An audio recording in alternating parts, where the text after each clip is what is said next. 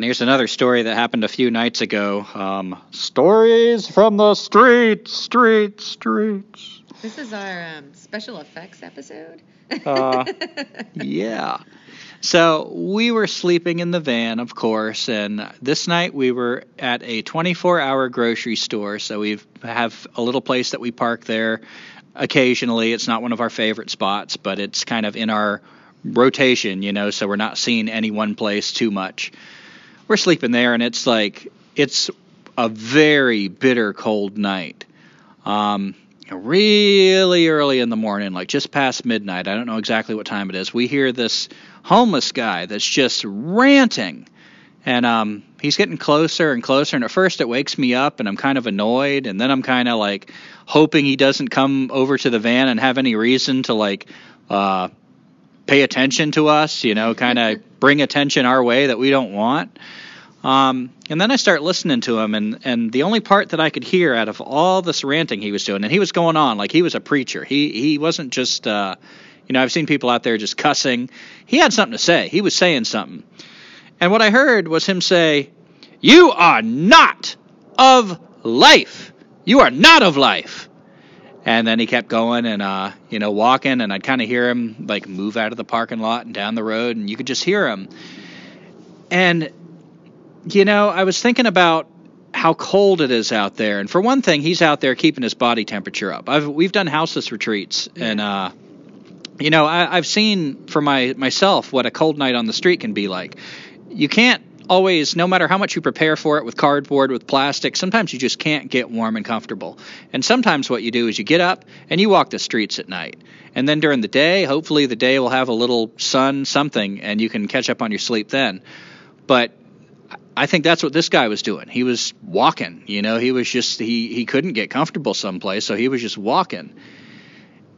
And what he said, "You are not of life." I thought a bit about him out there with all this concrete, this whole city that's built on a shell of concrete with little patches of grass just allowed to poke up here and there. But concrete for cars to drive on, for people with their rubber-soled shoes to walk on the sidewalks, cars to park. And do we need these cars? No. They were sold to us for somebody to make money. The first people that bought the cars were to show off that they had money. It was all about money. It wasn't about need. It wasn't about life. It was about economy, technology, not life. And that now the land is buried under this concrete and surrounded by these businesses that are still lit. There's nobody out there but this homeless guy walking around. And if I looked out that van window, there's electricity being poured into these streetlights that are still illuminating the city. And he's surrounded by businesses that are heated. There's empty spaces all around this man that are heated for products that often would actually benefit at least as much if it was cold in there. But they just don't want to go through, heating it back up for the customers the next morning. Just leave it on or leave it trapped. Or even if it's not actively heated, the residual heat, it's a better place than where he's having to exist. This whole culture, just the contrast of that, brought it home to me of how I was surrounded by a culture that is not of life. And all of us who participate in this are not of life. We are not of life. Not of life. And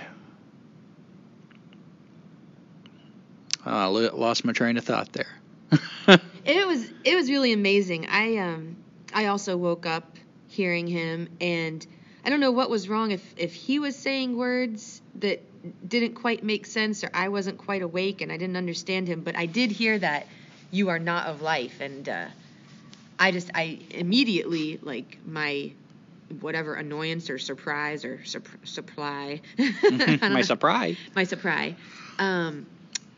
I quickly moved into that feeling of, man, it's 15 degrees Fahrenheit out there, and we're in our van all snug and warm with our, dog and all our blankets and sleeping bags, and he's just out there trying to stay alive. Yeah, and, I thought about, even if he could build a leaf hut or a shelter, Where? When everything Have a is considered fire. private property. I mean, even us in our van, we just shared some stories that involved either getting run off from someplace or having the threat of being run off from someplace because everything is private property. House rules. You don't even need to break a rule. They can make that shit up as they go.